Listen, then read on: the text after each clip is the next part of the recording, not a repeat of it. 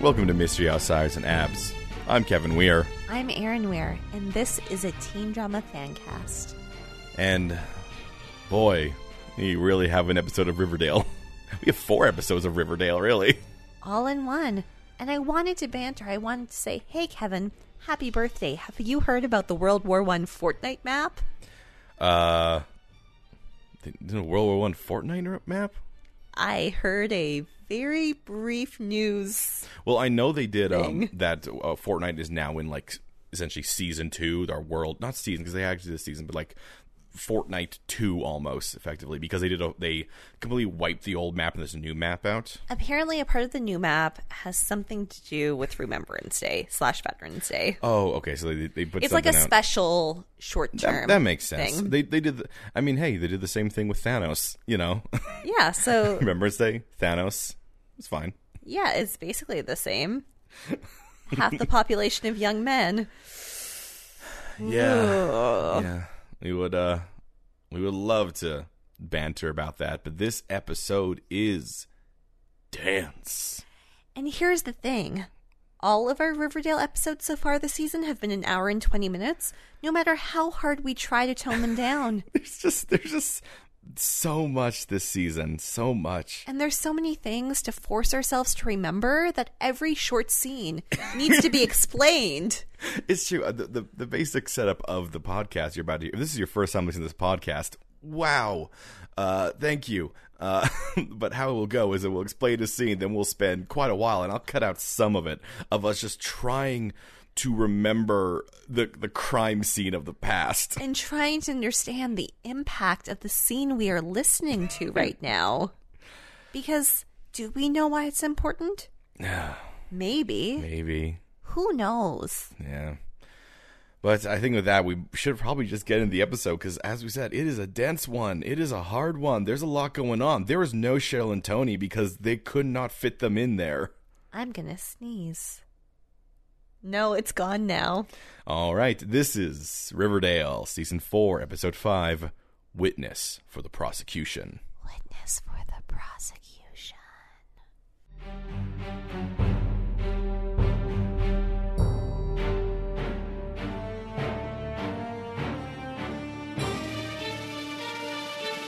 We begin, as every episode begins, with Jughead writing about stuff. In this case, I don't know what he's writing anymore.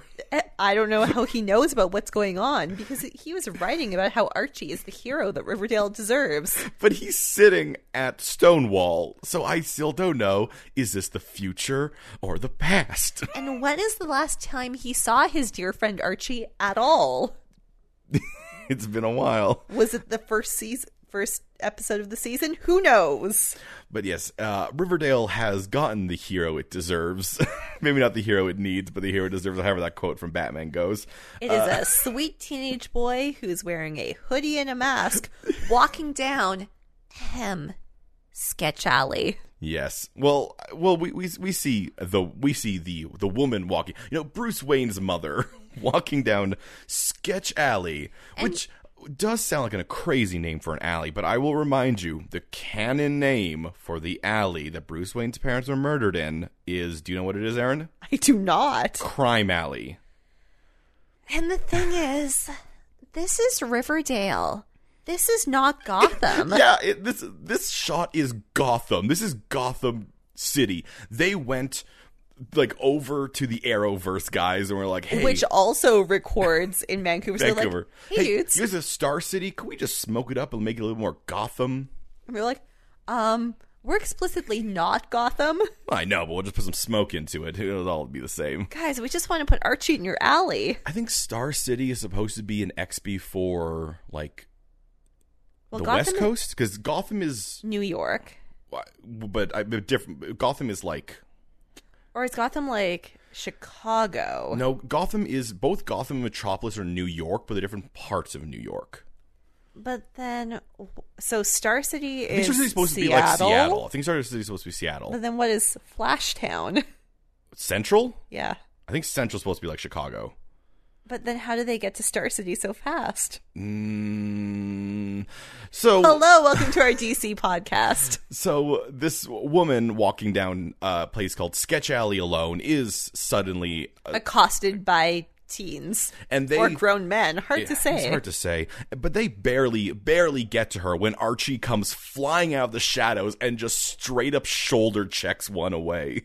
And then he looks at them, and then they run. And then he like catches his breath and goes, oh God, all right. And then he leans down. And he slowly picks up the woman's purse. And then he turns to her and goes, here is your and then she sprays him.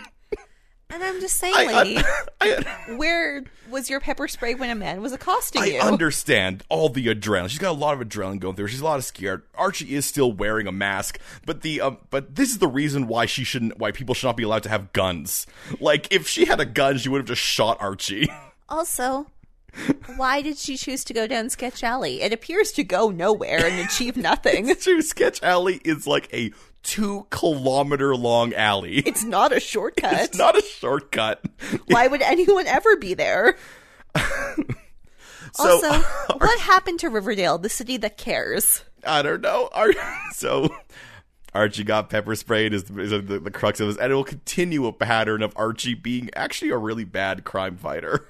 The problem is he wants to wear jeans and a hoodie and a black hood mask. He needs a better crime-fighting costume. Yes, he needs to look like a hero, not like just another criminal. Well, first, yep. Betty is at school, and she invites Kevin Keller to join her at the junior FBI class. Because she needs another character in that. And Kevin needs friends. Kevin needs a storyline. He doesn't have a kidney, so I guess he has to be an FBI agent. Yeah, I was like, open up. Anyone can sign up for it. And I'm like, I mean, yeah, that makes sense. Kevin's definitely not interested in being an FBI. I mean, I guess his dad's the sheriff, but he never showed any. He wants to go to NYU. But he does want to hang out with Betty because she's his friend. Also, he wants to meet cute boys because kids from all the high schools can come to this. And also, I mean, man, I would go to an FBI like a night. Like that'd be a cool thing to. Yeah. Like I don't have much. Especially because it's free. Yeah, just a free learn about. I would do all that stuff just to learn what it's like. And if my friend invites me, I like to hang out with my friend. My one friend, Betty. Let's get their friends now, though. All right, let's check in to see what Molly Ringwald Andrews is doing. And she's meeting with Hermione and asking her about a mysterious bag of money. Because Molly Ringwald Andrews is Hermione's lawyer, in case you're wondering. She may not have been before, but now she lives in Riverdale, so... Yep, and which means, of course, they can, I guess, just... is Lawyer McCoy still in this show? I mean, Josie's gone. Is she on Katie Keene now? Also 5 years older. I mean... Oh, no, she was there in the... But that was just the Luke Perry episode. Yeah, does that count? It's not canon.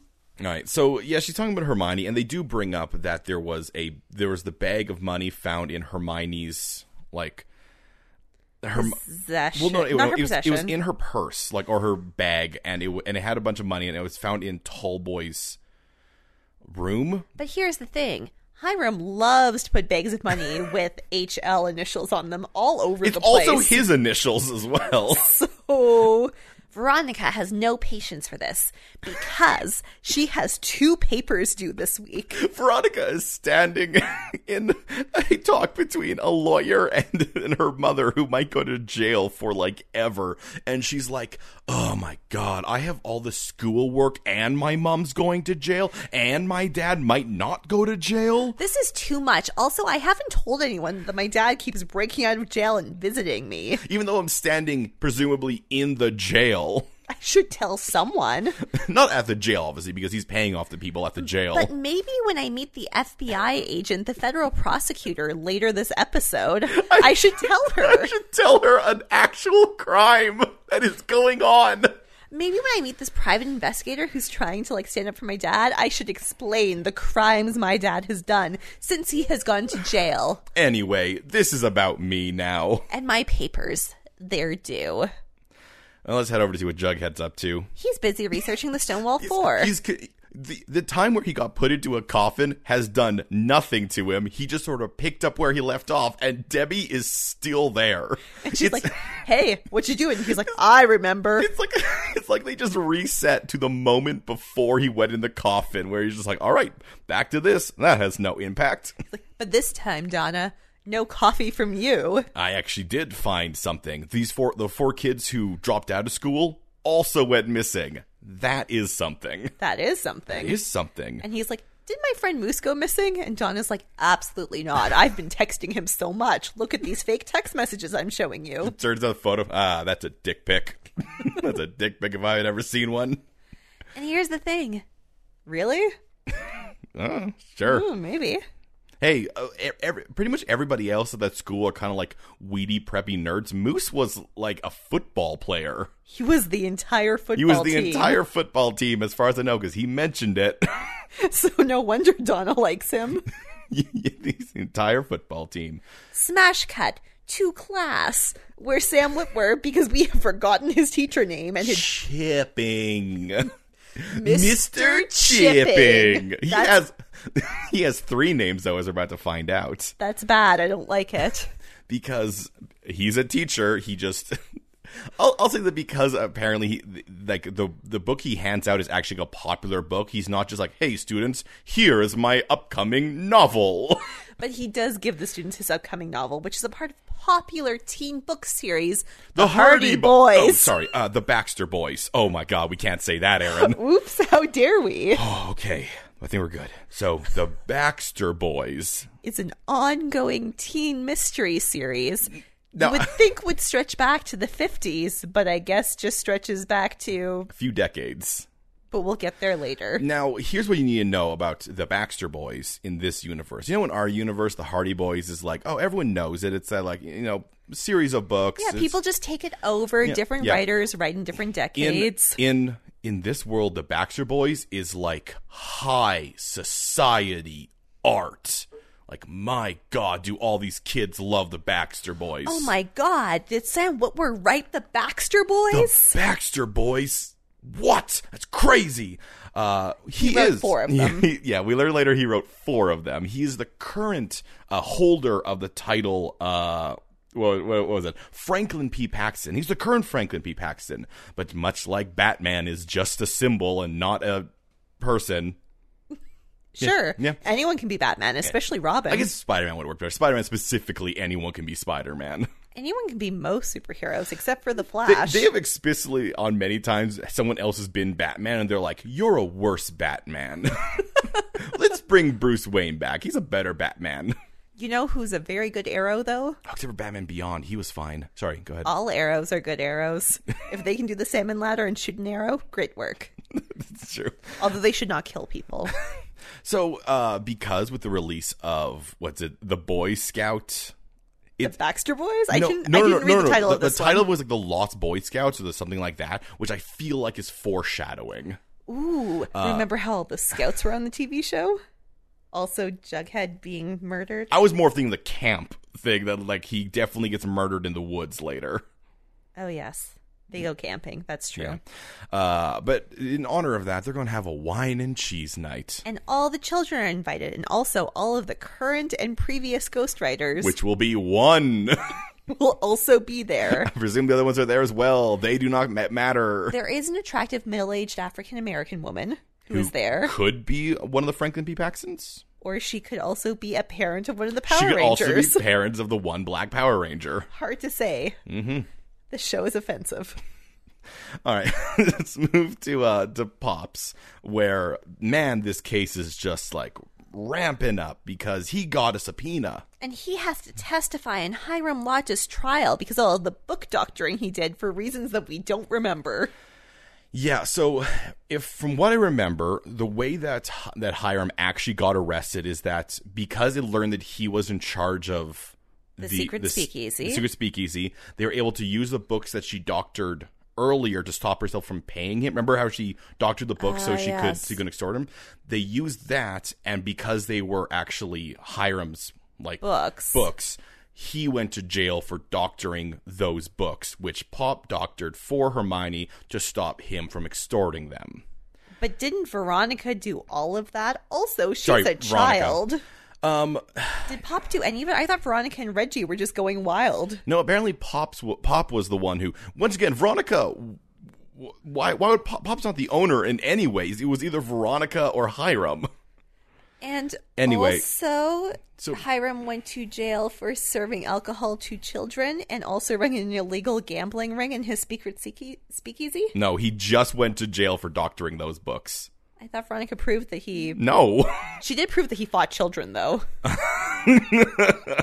Did she? Yeah, he got caught boxing Archie for the ownership of the town. Yeah, but he wasn't arrested or caught for that. That was a thing that everybody was kind of fine with. I'm just saying that's a real character thing that will really go against him in his court case. Yeah, which we don't see. No one seems to care about really how... Okay, the point is that Pops has to testify about doctoring the books, which he did, and he says he can't lie under oath. He is incapable of lying. Yeah, under oath. So Veronica goes to the jail and yells at her father about it. Yeah, how dare you, in this crime thing, admit something that is true that I did that is also a crime. And I was mostly distracted because Hiram has gotten a lot of color while being in jail. He's a very tan man. He's in charge of the jail. Which, no... Yeah, We've already gone over this. Yeah, we've already got over it, that it is so absolutely ridiculous he's in the jail that he currently owns.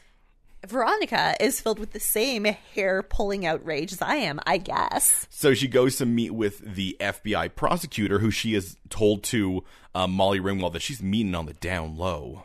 Because this is illegal. So she does it at her secret speakeasy. That she keeps inviting people to that everyone knows about.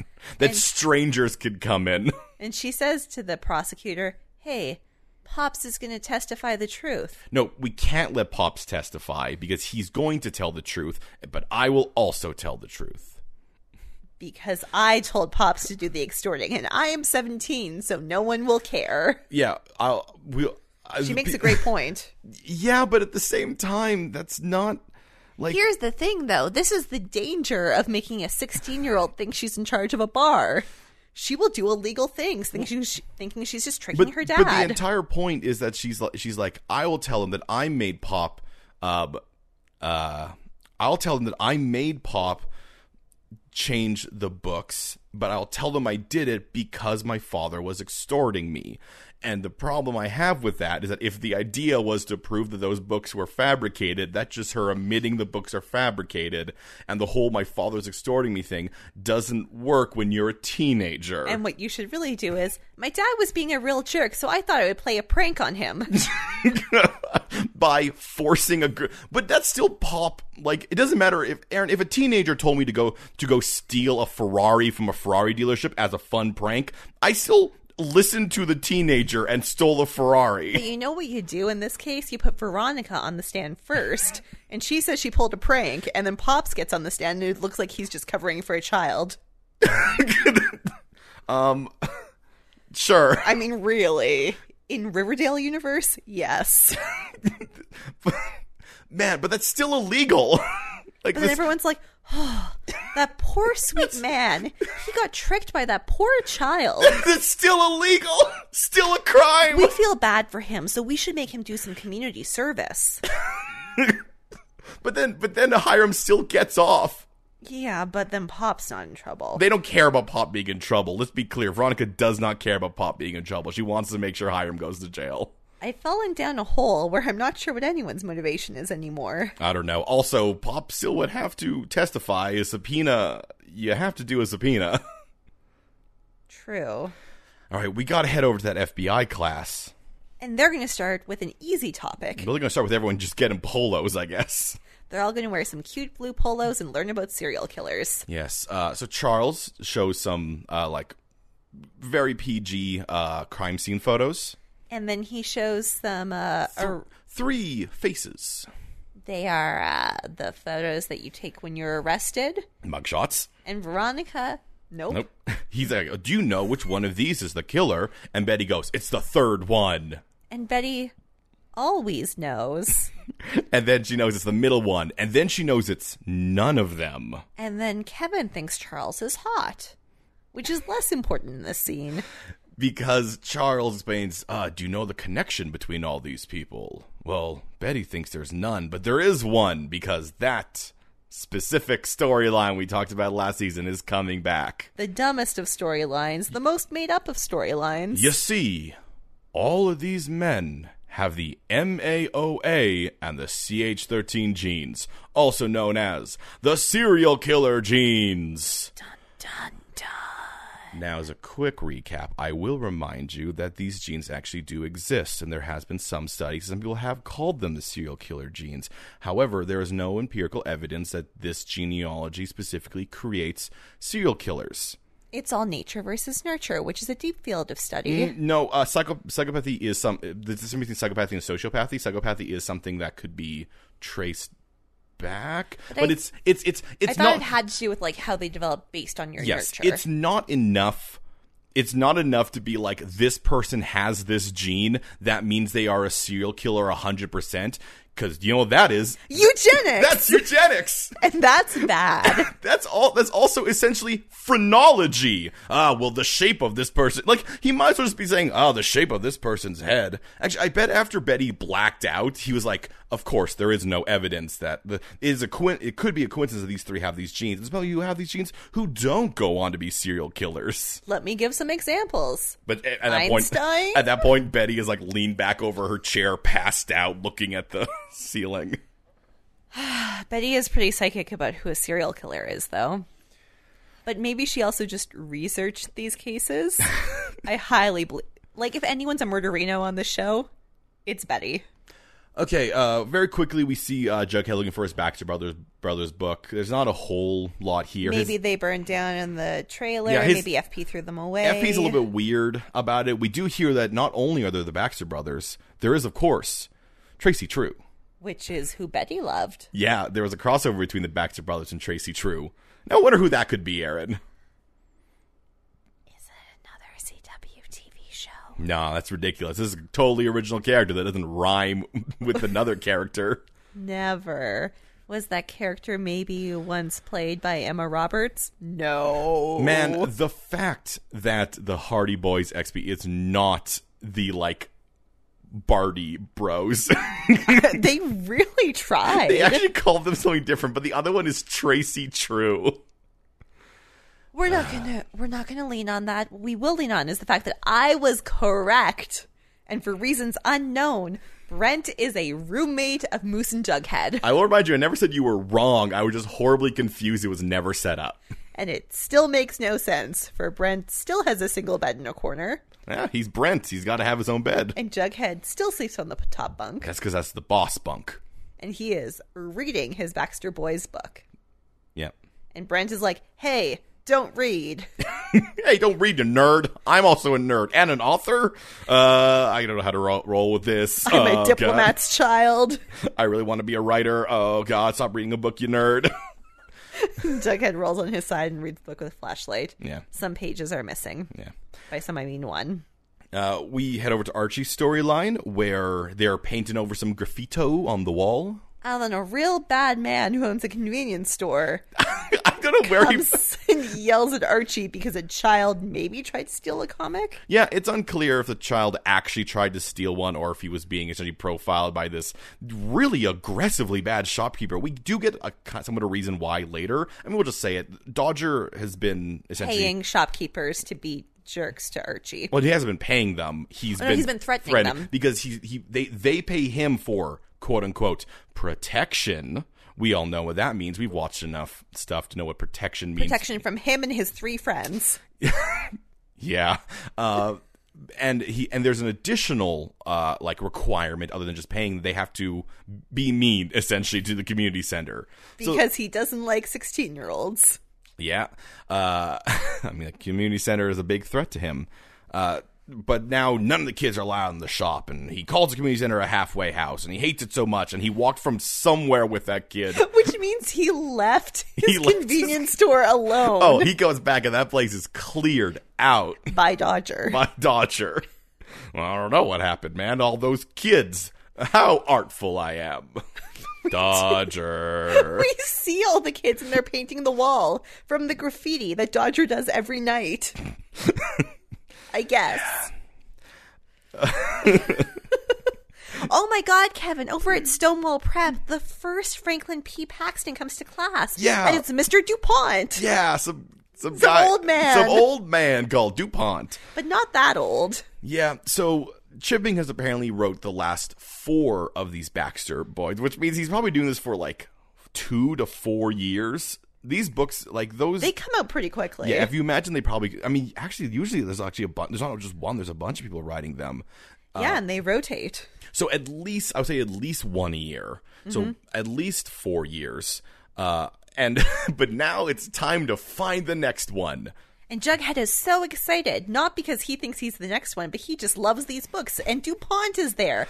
But then, oh my God, even more reason for excitement. They're going to pick the next ghostwriter from the 5 Power Rangers. Yeah, because all the Franklin P. Paxtons have come from Stonewall. So apparently, they're just going to now just get a 17-year-old. Because they want to keep it cool and relevant and hip for the youth. You know that's why they did it. Not because they're like, we probably had enough of the chipping style of Franklin P. Paxton. They're like, you know what we got to do? We got to get some Baxter Brothers who know memes. Let's get some GIFs in there. Where's that floss dancing? We need a kid who will write the Baxter Brothers flossing. That's what we need. We need young kids. So what we'll get is these Power Rangers. What we need are teens with attitude. Really, DuPont Zordon. So, does this mean the secret society we've been hoping for? There's no secret society, Aaron. It's just a bunch of nerds writing books. The coolest secret society. The Hardy brothers. I mean, the Baxter brothers. So what the kids are going to have to do is write 3 chapters of the next book and also submit a book outline, which is a reasonable assignment. Yeah, absolutely reasonable assignment. I mean, it's super aggressive that by doing that, they'll get a book contract. The reins to an established franchise. But it is a reasonable assignment. It's a reasonable assignment. Now, there's going to have to be some sort of, like, criteria, something like that. But what's the theme of the book? But they don't know what it is yet. I'm going to guess mystery. Ooh. Baxter Boys. We have a very quick scene where Betty goes to get her genes tested. And she does have those genes. And then we skip over, presumably, where the doctor goes, now, once again, this does not mean that you will be a serial killer. There is no conclusive evidence that possessing these 2 genes will make you... But instead, she's just totally blacked out. She just can't have it. Yeah. So she heads out and lies to Kevin and says, oh, no, I don't have the genes. And that is it. That is the entire scene. Here's another short scene. I thought I saw Archie seeing some men break into a car, but it turns out they're just stealing hubcaps because... that's a viable crime enterprise in the year 2019. Yeah, I mean, I know that was a thing like back in like the 70s, 80s, and 90s. But like hubcaps now are made out of plastic, and sometimes they fall off when you hit a curb. Yeah, like it doesn't, and especially for a gang that presumably has a thriving drug trade, that seems weirdly low. Especially considering how I thought maybe they send the kids out to do. No, but these are men's. But they're not all men because you see, Archie runs them away. And then decides to go back and put the hubcap on while still wearing his mask, which just makes him look like the criminal. But don't worry, he's not caught by a grown-up. He's caught by that child who was maybe stealing that comic book earlier. But now he has a gun. And the full-on gun. And the child's like, what you doing? Why are you a hero, yo? Or something. I don't know. And then Archie chases him off and shouts, the Dodger's done! You tell Dodger, where are the other drugs going? I'm a man! I'm a grown adult! You tell Dodger I'm an adult! They definitely deepen his voice in post. You can tell, like, the digital artifact. Oh, he's got that Batman voice. Swear to me! Which leads right into Archie and Monroe. It's actually telling the kids, like, oh, so we got word that some Dodger was stealing hubcaps. Some bad things were happening, and FP said to us that if any more bad things happened, then you guys would be in trouble. We're gonna be shut down. But I told him that none of you would do that. Look at the boy who's standing in the front of the line. He would never do that. And then the boy says, hey, you're teenagers who are seniors in high school. When you graduate, this entire enterprise will shut down. What happens when you leave for college? And I'm like, wasn't the entire purpose that Archie wasn't going to leave for college? Like that adults will take over this community center? The people who should have been in charge of it all along? I mean, to be fair, these are younger kids just talking to older kids. None of them are actually grasping the situation. Molly Ringwald is really the one in charge of this. And it is unfortunate because we do discover from Archie that he unlocks the place every morning and shuts down every night. So Archie no longer has a life? Well, so he unlocks it, goes to school. I guess someone stays there during the day. The caretaker. Who's the that? The janitor. Who's that? That old man who was the janitor. When did we ever see him? He was the one who found the kid. No, that was the shopkeeper of the shop. Not that kid. The kid in season 3 who lived in the gym, who then stabbed Archie in the kidney. There's He no was way. a part of the gargoyles. There's no way that man works there anymore. No, they talked about him earlier in the season. What? He's the caretaker. No. Yes. What? No. Yes. Anyway, this whole enterprise makes no sense. There's no way this is a viable business. I don't know what's happening anymore. It's just a place that Archie unlocks sometimes, and then he and Monroe teach children how to fight. But it's supposed to be a non-profit for like grants for give kids it's not supposed to be a business. Really, if they were doing a non-profit properly, they would find grown adults with social work backgrounds who they could hire to work there and pay with their grants. Yeah, I know. There's a lot going on there that doesn't make any sense. I have a question for you, Aaron. Does Archie even go to school anymore? Okay. Does Monroe go to school anymore? I know we see them at the school, but my question is... Do we see them in class? We do. Yes, but is Archie actually going to those classes? We'll talk about this later. Or just pop up into a class?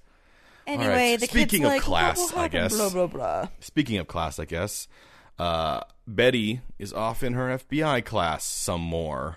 And Charles talks about how many serial killers have abused animals, which is true. Yeah, and then Betty flashes back to when she was drugged up at the farm. And she was told by herself, a.k.a. her sister, lying to her so hard that she drowned their cat Caramel. I will say, in this flashback, Betty says, we did it. Well, it's because she's But being Betty Betty. knows she's Polly in this scene. Yeah, it's weird for her to flash back to her being, like, drugged and manipulated, like, yes, she was, I remember that now. She did say that, and I have no reason to disbelieve her. Why would I not believe my drug-addled hallucination? Why would she lie to me? Remember when I was being tricked and forced to join this cult because Edgar really wanted me for reasons unknown? The amount that cult told her the truth is absolutely insane. They did tell her a lot. Maybe that's the thing. She's like, but they did steal Kevin's kidney. All the things. That cult wouldn't lie to me. They told me a lot of insane truths. Did I kill my cat? Oh, man. Oh, no. All right, things are about to get rough. So we go and begin the court case. Now, specifically, this is Hermione's court case. Yes. We will not see Hiram's. No. Though we will see the outcome in this episode because, okay. So it starts with FP up on the stand, and he explains that there was, when he first searched Tallboy's place, or... Sure, something with Tallboy. He was doing an investigation. There was no bag. And he also explains that, like, Tallboy was killed because they struggled for... And I honestly, at this point, I cannot remember if this is a truth or a lie. Fangs and... Right, they killed Tallboy. Fangs and... Who was the other one? The one who wasn't Fangs? Sweet Pea. Yeah, Fangs and Sweet Pea killed Tallboy because he was trying to escape the sex bunker. Right. So FP is lying here, saying that he was the one who killed Tallboy. But now, why Soft Boy was trying to escape the sex bunker, I don't know. Cannot remember. I mean, because he was in a sex bunker. But what did he go to there? Well, he was a fake gargoyle king. Yeah, he was being kept there to like snitch on Penny. Oh, because he was working with Penny Peabody. Oh God! Apparently there was money in his place. I can't remember. The thing is, I'm confusing Tallboy with that gargoyle from the season where he died in the bathroom and they found money there. Oh, that was season 1.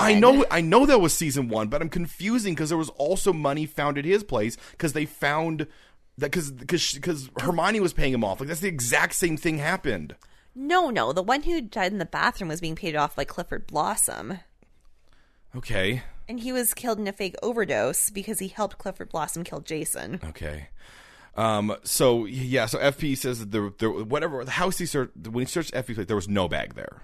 That's the big thing. And I feel like the bag they're talking about is the bag we saw in season 1, which was definitely from Hiram to scare Hermione. I don't know. And then they start talking about the cabin. This is the cabin where Sheriff McGruff was killed. Yeah, and they're like, do you remember who owned the cabin? And FP was like, why would I possibly know that? I imagine it was Hiram's cabin. And they're like, actually, it was owned by Hermione. And for some reason, that's a big thing, but I don't think it is. Because they're a married couple and a lot of property could go in either of their names. I'm sure Hermione signed all kinds of dumb papers. Like, they made Veronica a third party. And she didn't know. She didn't know she owned a third of the company. They just did it. So, also, she thought she owned a secret speakeasy. So this company just, forges signatures everywhere. So, it seems like it's supposed to be a big thing, but I don't understand why. Because I said this to everyone when we were watching the episode. This whole everything time they talk about this court case, every time they talk about this crime stuff, it feels like it was written by, a child. Mostly because I don't remember anything that has happened with the lodges ever. It's spread out over too long, and they don't do a good enough job of reminding us what happened. Because we watch the previously on, so we watch them every episode. Yeah, and it doesn't tell. Well, we have no idea what's going on. You can't expect. We watched the season as it comes out. We watched it, and then we took the break when they took a break, came back. And no we idea take what's notes. We pay a lot of attention. We have no idea what's happening. There is some strange woman in red there who I originally thought was Veronica. Veronica in disguise. I'm like, what? But Veronica's sitting right in front of her. There's just this strange woman in red who keeps getting the camera focused on her. With sunglasses.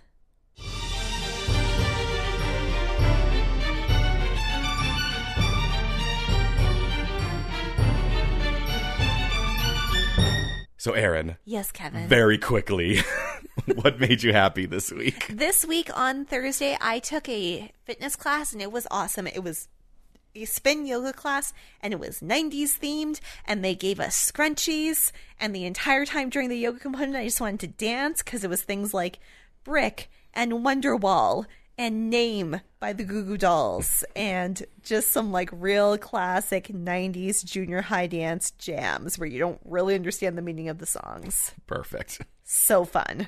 Yeah.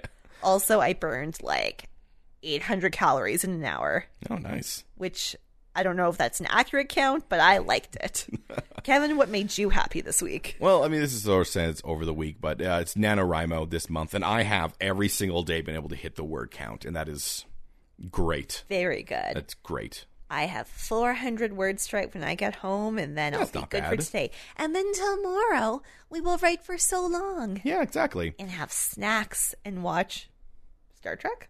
Something. All right, we got a quick scene with Jughead talking with DuPont about his grandfather. And DuPont's like, oh, Forsyth. Oh my God, this man loves his grandfather. They were the same age, but he talked about him like he was his student. They were the best of friends for the half a semester the Forsyth went there. But he was a writer, and he was such a talented writer. He was also such a brawler. Yeah. So he says, hey, you should invite your dad to the party. I would love to meet Forsyth's son. I love all them Forsyths. Arr. Okay, back to the court. Veronica has a meeting one-on-one with her mother where she's talking about like the plea deals that are being offered towards Hermione. Yeah, she asks her about the cabin, says it's in her name, and her mom says, it wasn't in my name. He must have changed it, which could be true, could be fake. It probably is true because apparently these people just change names on everything. And then Veronica's like, well, why didn't you just say, I've never been there before. I don't know that place. And then her mother, in a flashback, for the first flashback that actually tells something's going on, tells her that, or reminds her reminds the audience, tells Veronica that she has been there. And that's where she used to sleep with Sheriff McGruff. And then shot him. Then killed him. I do not remember what his final deal was. Like what was he going to flip on her? Well, I remember why she killed him because she hired him to kill Hiram, so she had to clean up her loose ends. I couldn't remember. Right. Did he just go missing and his head was found somewhere? He was found in a swamp. Right. And they blamed Archie? I think they blamed Hiram. I don't know. It was when Archie was on the run. It was when No, they did not blame Archie for decapitating Sheriff McGruff. Maybe that was when Hiram was discovered. I can't remember, but yes. And they were like, yes, Hiram killed Sheriff McGruff. Archie, come back to town. I remember there being a specific thing where they're like, we found him with his head cut and like a dramatic shot on Veronica.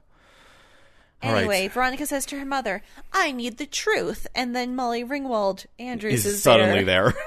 Yeah, they cut to the same room at a later time. And Veronica There's a lawyer there now. Has the plan. She would like Hermione to do a guilty plea before more secrets come forward because she finally understands the TV show she's on. She's like, maybe my family does do crime. So, Molly Ringwald Andrews, what if we reveal a small crime to hide bigger crimes? Yes, she will admit to the crime, but then Molly was like, but that means she'll still go to jail for a long time. It's not like we have some sort of magic wand to make the charges disappear. And Veronica's like, hello, have you met me before? You would need some sort of access to the governor. Governor Dooley. Governor Dooley would have to be mentioned repeatedly in this show, and you would have to know who he was. Yes, Molly Ringwald Andrews. And? So their plan is to, I guess, just have Hermione admit to the crimes and then have the governor do a pardon like that. Just pardon her. What? Don't worry, we don't have time to think about that because Betty has a nightmare where she remembers maybe herself killing a cat. She crushes it with a rock, not drowning. Which is not what Polly said in her imagination. So what does this mean? But it's never explained to us. But clearly, Betty's like, this still tracks with that drug dream I had. Repressed memory. Thank you. Throughout this episode, Betty is so bad at taking in and using information. And Betty is typically so good at this. All right. I mean, I guess we have to do the Jughead scene where he goes to talk to his dad. And his dad's like, Jughead, I'm having a real bad day. Yeah, FP is... This scene is legit. Like, FP's having a legitimate, like, good... He's having a bad time. This is good drama. Because he's like, Jughead, I got a lot of stuff going on, and also I hate my dad. And like, I'm glad that you like your school, and I wanted you to have opportunities, and I didn't want you to think that we didn't deserve opportunities, but I cannot go to that school, Jughead. Yeah, there's a great thing where you essentially see he starts out with the class with he starts out from a place of safety, and he goes, "Oh, you want me to go and hang out with all those blue bloods and elitists who look down on us?" And throughout his own talking, he shifts from a place of safety to like broaching the actual subject of that he hates his dad, and he doesn't want to go to a place to hear people say good things about someone that he hates. Reasonable character growth. No mocking here. Here's some mocking. Veronica meets with Dooley in her secret speakeasy. He is surprised that Veronica's there. But who invited him to this secret speakeasy owned by a child? And why would he expect that she wouldn't talk to him? And then she blackmails him. Again. With all the things he's done, taking drug money, kickbacks from the prison, a fake quarantine. Now, she has done this blackmail before. And he's like, how many times are you going to blackmail me? And I'm like, this is what happens when you do crime, Mr. Dooley. The blackmail sticks around. She can blackmail you as many times as she wants. Also, all I could imagine is that, so if she admits to that and then he immediately pardons her, that would look so much worse. So suspicious. Okay, so a rich, like a businesswoman, like a mayor of a town. A mayor of a town and a social and business and elite person, and like just she goes to jail. She admits to her crimes, and then he just comes in like, yeah, she's free. Now, to be fair, the only thing she's on trial for is conspiracy to kill her husband. That's true. So I guess she pleads guilty to that, and then he comes in and he's like, hey, Hiram Lodge was kind of a bad dude. Who wouldn't conspire to kill him? What I'm saying is, I'm considering what happens in the rest of this episode, there's no way that Governor Dooley does not start getting investigated or at least not reelected. Luckily, the FBI is on Veronica's side. The FBI is doing their own thing. Hard to say. All right, so let's head over to that fancy wine and cheese party. And Aaron, it's very serious. Do you know what happens at these fancy wine and cheese book release parties? Well, Kevin, I would imagine that they discuss the themes of the novel in like deep, intensive, reflective ways. No, that's stupid. They play Wink Murder. The game that children play at drama camp. They just call it murder, but they hand out cards, and one person will get a card that says murder on it, and that person has to go around and wink at people. And then 5 seconds later, they die. So they're just playing Wink Murder, but they're also fancy. But they're also actually having wine and cheese. Like, man, maybe I just need to make my friends play Wink Murder. I mean, I guess they're not even playing Handshake Murder. No, Wink Murder. So Jughead is the murderer, and he does an excellent job at it, despite being incredibly obvious. And then he kills Brent by winking at him, and Brent immediately shouts, "It's him!" And then Brent goes, "Yeah, because I killed you." And then these two children snipe at each other. For a little bit. The DuPont's like, hold on. Clearly Jughead has won this game, you child. I watched him wink at you, you weirdo boy. I can see what you're doing, sir. And then he goes off and talks to Jughead, and he's, oh my god, so into the grandson of a guy he went to school with for a couple months. He loves the Forsyths. He is so sad that FP is not there. He so wants Jughead to enter the contest because of his grandfather's legacy or something. He had to read like 2 things his grandfather written, but apparently they're the greatest things DuPont had ever read. Do you think that F.P. Jones the first actually wrote the first Baxter Boys novel, and DuPont just found it after he escaped school and published it? Because I do. Aaron, at this point, there's a reasonable chance that DuPont is Forsyth. Ooh, because you're right. Because FP has not seen him, and Jughead just saw a photo of 2 young boys, one marked DuPont, one marked Forsyth, and then assumed like, I see. So, who knows? But first, another scene of Betty in the FBI class. And the junior FBI class talks about serial killer diaries, so of course Betty has to read her own diaries. And we never see what's in them, but she does go, oh my god, we're in court. Hermione Lodge pleads guilty. During the closing statements, which is not how that works. And the woman in red is also there. Not in red anymore, but she's definitely the same woman, and she just leaves the room, I guess, pleased? Hard to say. Oh, back to Betty. This storyline makes me so tired. But also, it will make you so happy. Because Betty reveals her fears to Kevin. She explains how her cat was hit by a car and the cat was gravely injured. So she went to her father and she said, "Dad, my cat is dying." And Hal said, "The only thing to do is for you to hit it with a rock." Yeah, she wants her to Old Yeller her cat. So as a child, like a 6-year-old, yeah, she did as her father said. And her dad goes, good young child. And Kevin goes, okay, so, yeah, clearly that was your messed up dad making you kill a cat. And Betty's like, But my jeans. Yeah, once again, Betty ignoring obvious information to go on a weird, like, her just even talking to Kevin and being like, this proves I'm a serial killer. My serial killer dad made me kill a cat once when I was 6. And he's like, that seems to prove your dad is messed up more than you are. And she's like, but serial killers kill animals. It's like, And the Jughead, oh God, is it Kevin or her that goes, maybe you should leave the class?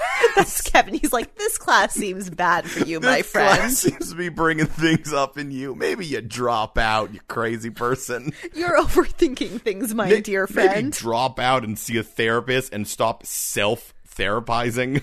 Betty, you're normally the main character of this TV show, and right now... Betty, I don't know. I guess I am. Betty essentially went onto WebMD and searched up stuff. It's like, oh my God, I have cancer.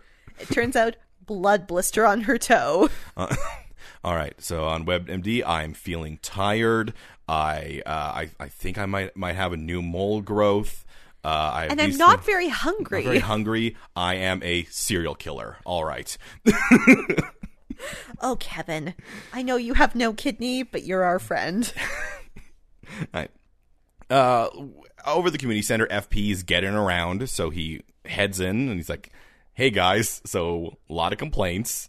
So, maybe, and Archie's like, no, the complaints are wrong. Our kids are good. And he's like, all right, I saw the same thing happen with the serpents. And I'm like, so were the serpents a gang or not? Not important right now. FP's like, you know what you do? You just invite the community over for a clam bake.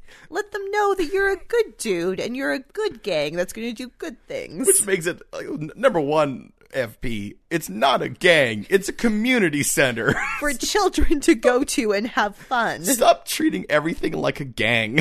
Not everything is a gang. I'm now more certain than ever that the Serpents was just a community center thing and that FP kept saying was a gang.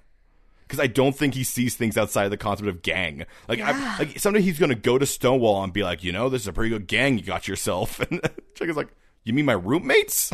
I don't like him. I don't like him. Yeah, but he's part of your gang. No, we're on opposite sides, Dad. No, you don't understand. We're the Power Rangers. That's different. It's different. We're not a gang. We're teens with attitude. So I guess, speaking of Stonewall.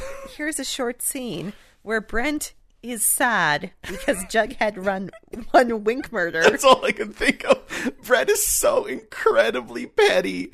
He was fine with Jughead, like, touring the school, and being a part of it. Being part of it until Jughead said that his work was kind of like Salvador Dali. Or no, not Salvador Dali. Salinger. Salinger was kind of like Salinger. When Jughead was like, your story was not to my taste. And he went, oh, you go to hell.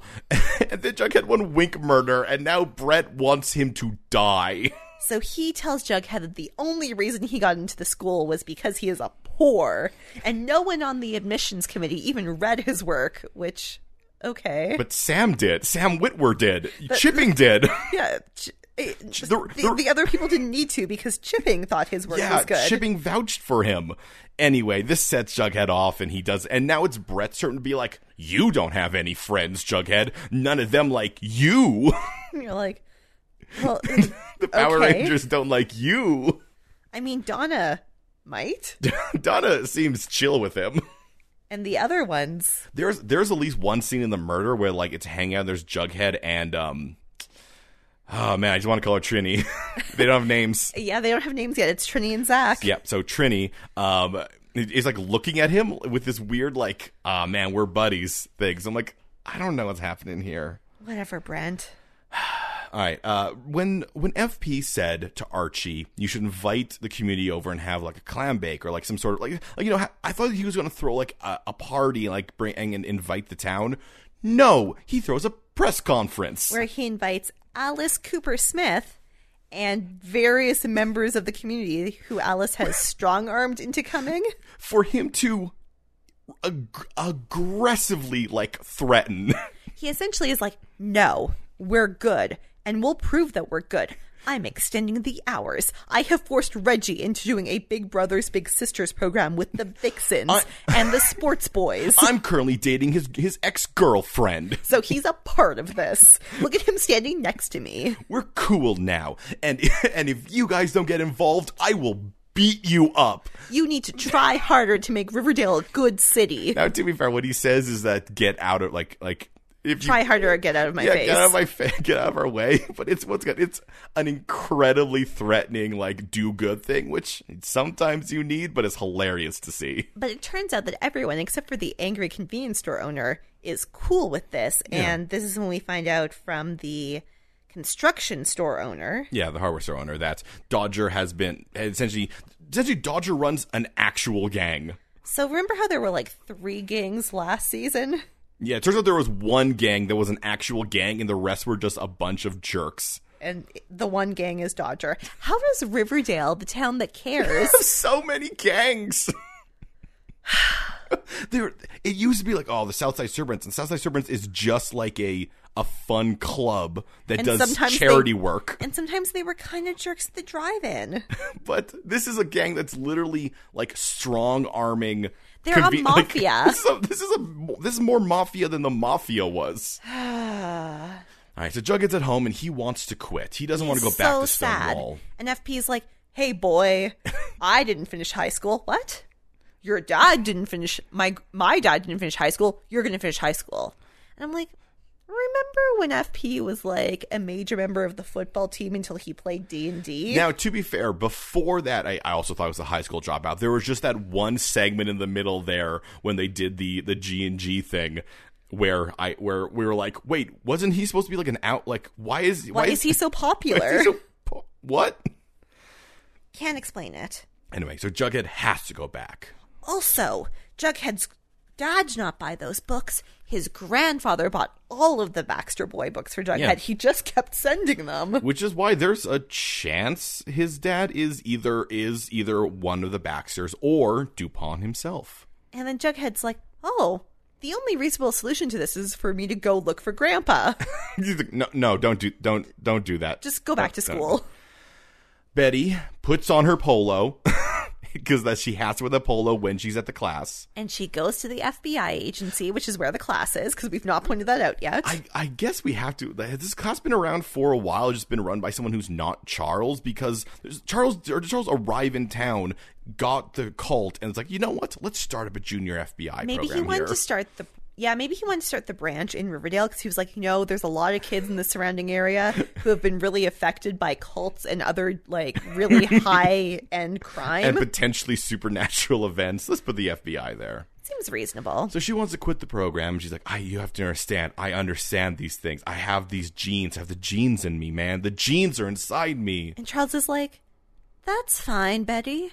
I also have the genes. You have to take this so you can understand that part of you." And at this moment, I realized Roberto watched Mindhunter. And I realized that means the genes come from Alice, not Hal. Yeah, both those things are true. Hal does not have the serial killer genes. Alice does.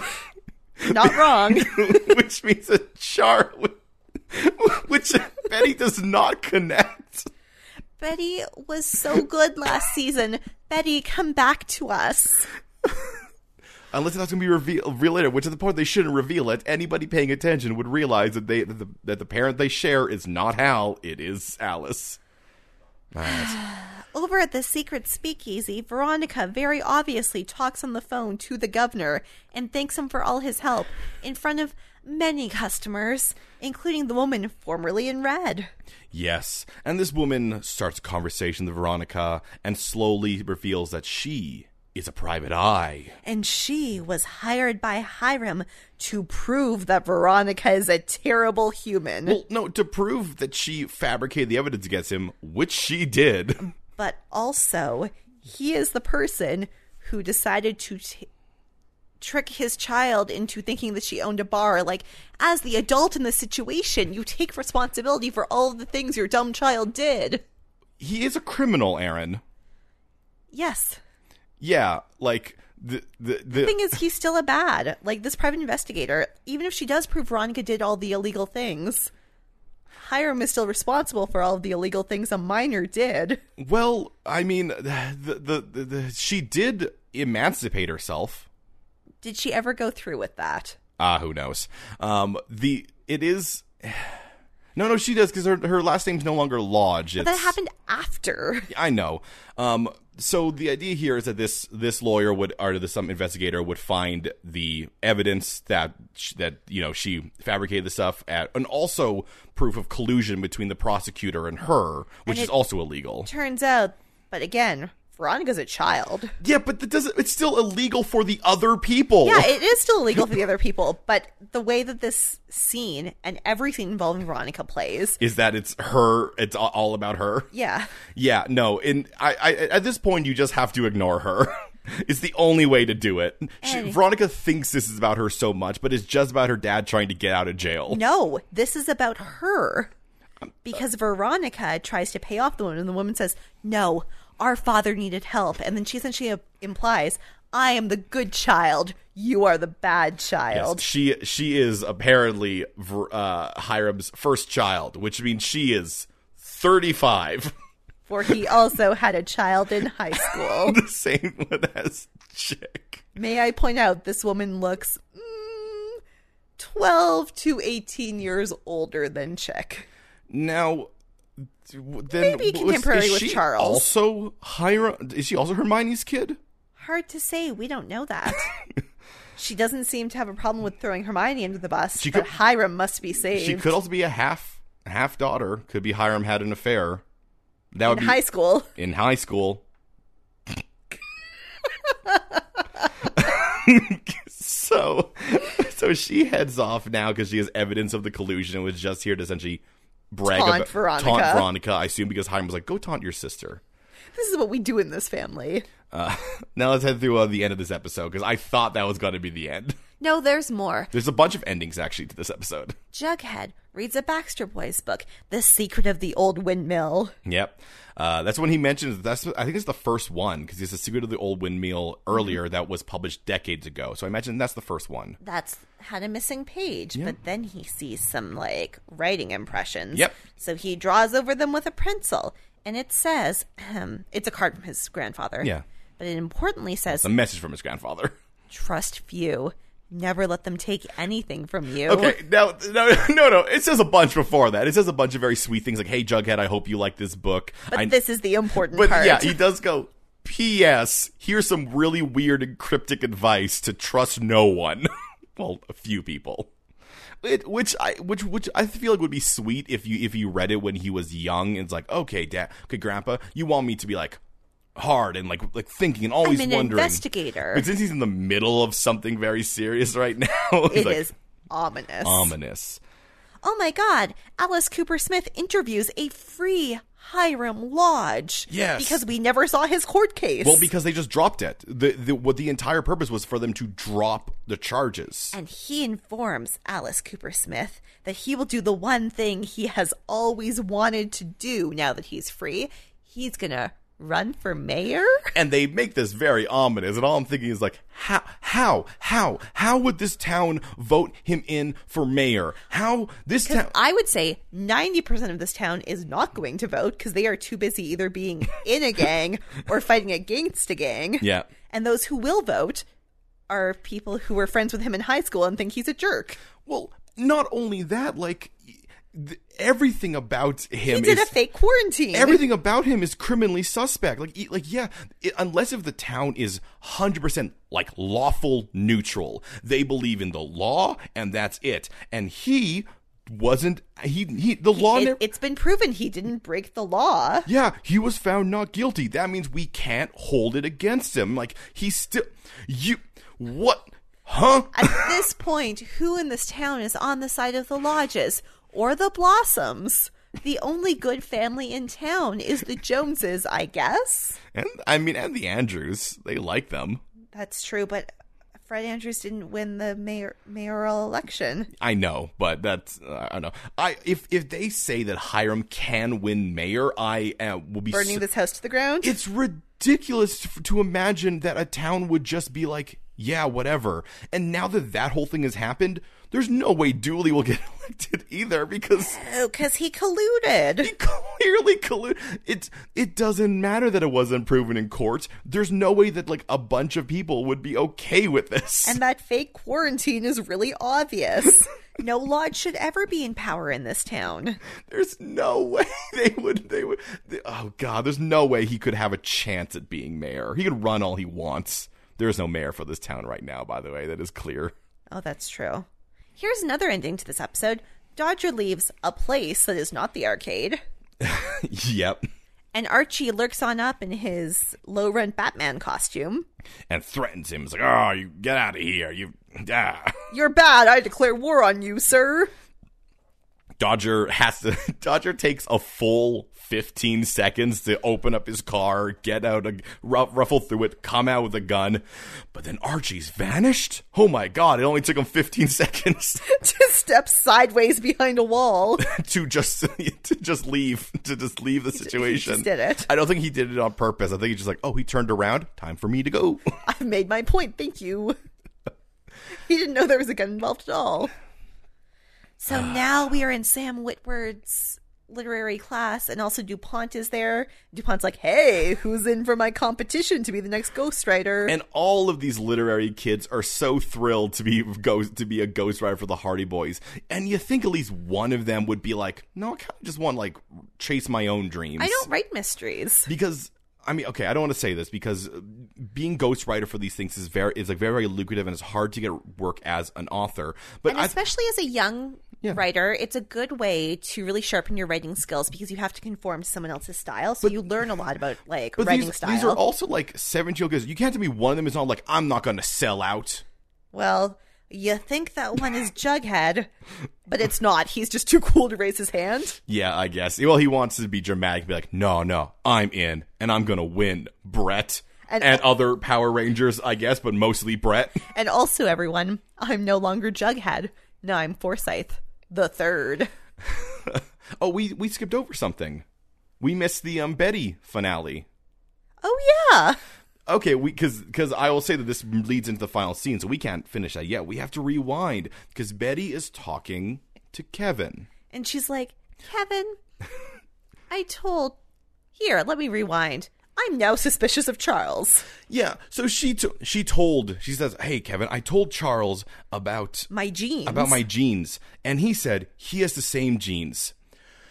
He is a serial killer, Kevin. That is the only thing I got from this. Not that, hey, maybe these genes don't mean you're a serial killer. Or, hey, my brother opened up to me about his own problems. No, now this means my brother is a serial killer. I am a trash human being. And so, Kevin, we must stalk him. Why is he still in Riverdale? Let's stalk him.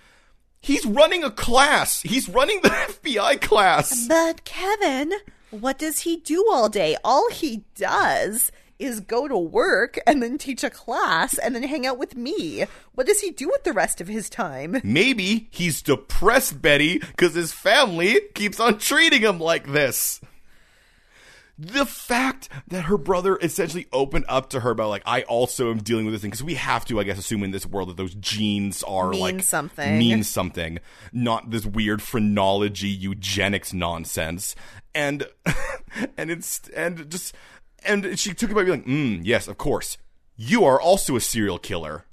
And I will be a Dexter. I will prove to you that I am the good serial killer. By killing you, the bad serial killer. And skipping forward, at the end of the scene where Jughead agrees to enter the contest and announces his new name. We learn what the theme is. The theme is the perfect murder. Dun, dun, dun. Cut forward to spring, where Archie and other students are in class. I assume Archie is visiting. This is biology class in senior year. And then, boom, in comes FP and other police officers I assume he hired for just this moment. And he says, Archie Andrews, Betty Cooper, Veronica Lodge, you are all under arrest for the murder of my son. And we said, oh. This definitely continues on the idea that Jughead's going to be faking his own death and has to, like, perfectly fake his death. And we now very much think it has to do with his book. Yes, it's something to do with that. I don't know. Roberto, where's my secret society? It's not going to be a secret society. It's just going to be books. It's just going to be books and books. I like books. But no. Yeah, I don't think we're getting a secret society. I think unless if all of a sudden this progression of Franklin P. Paxton's is going to be revealed to be some sort of weird secret society. Wouldn't that have been such a fun episode if we had met like 6 or 7 different Franklin P. Paxtons and we met like all of their different personality quirks, and there was like a little summary where we like saw their personality quirks reflected in the books? Yeah, but where would have been the time in this episode, Aaron?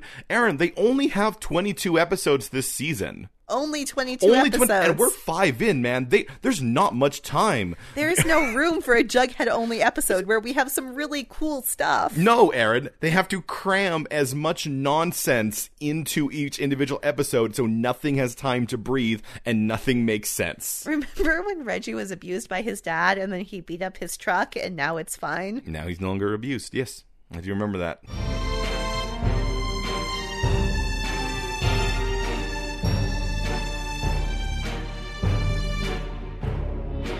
So, Aaron. Yes, Kevin. At this episode, did you find yourself a CW moment? Did I find a CW moment? Did I find a moment where logic stood next to drama and gave it a side eye because that was the only thing it was allowed to do in this episode?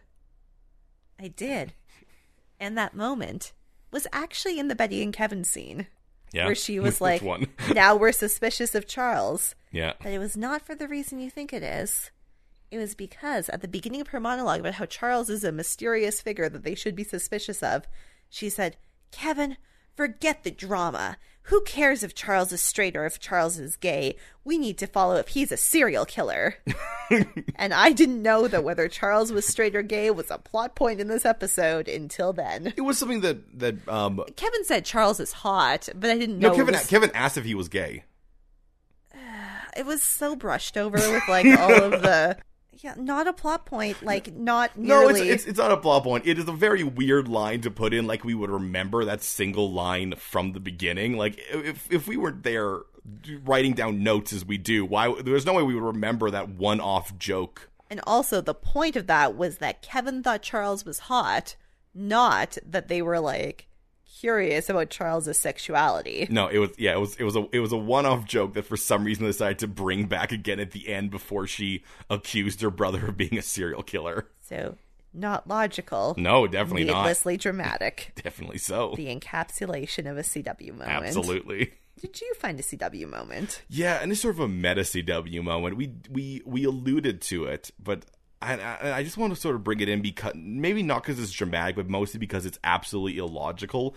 That as Veronica was sitting there talking to the FBI agent or not the FBI prosecutor, and talking about how, like, okay, this one thing they're prosecuting him with, it might not go through. They might be able to prove that it didn't happen because actually this one thing they're accusing him of was actually a doctored job.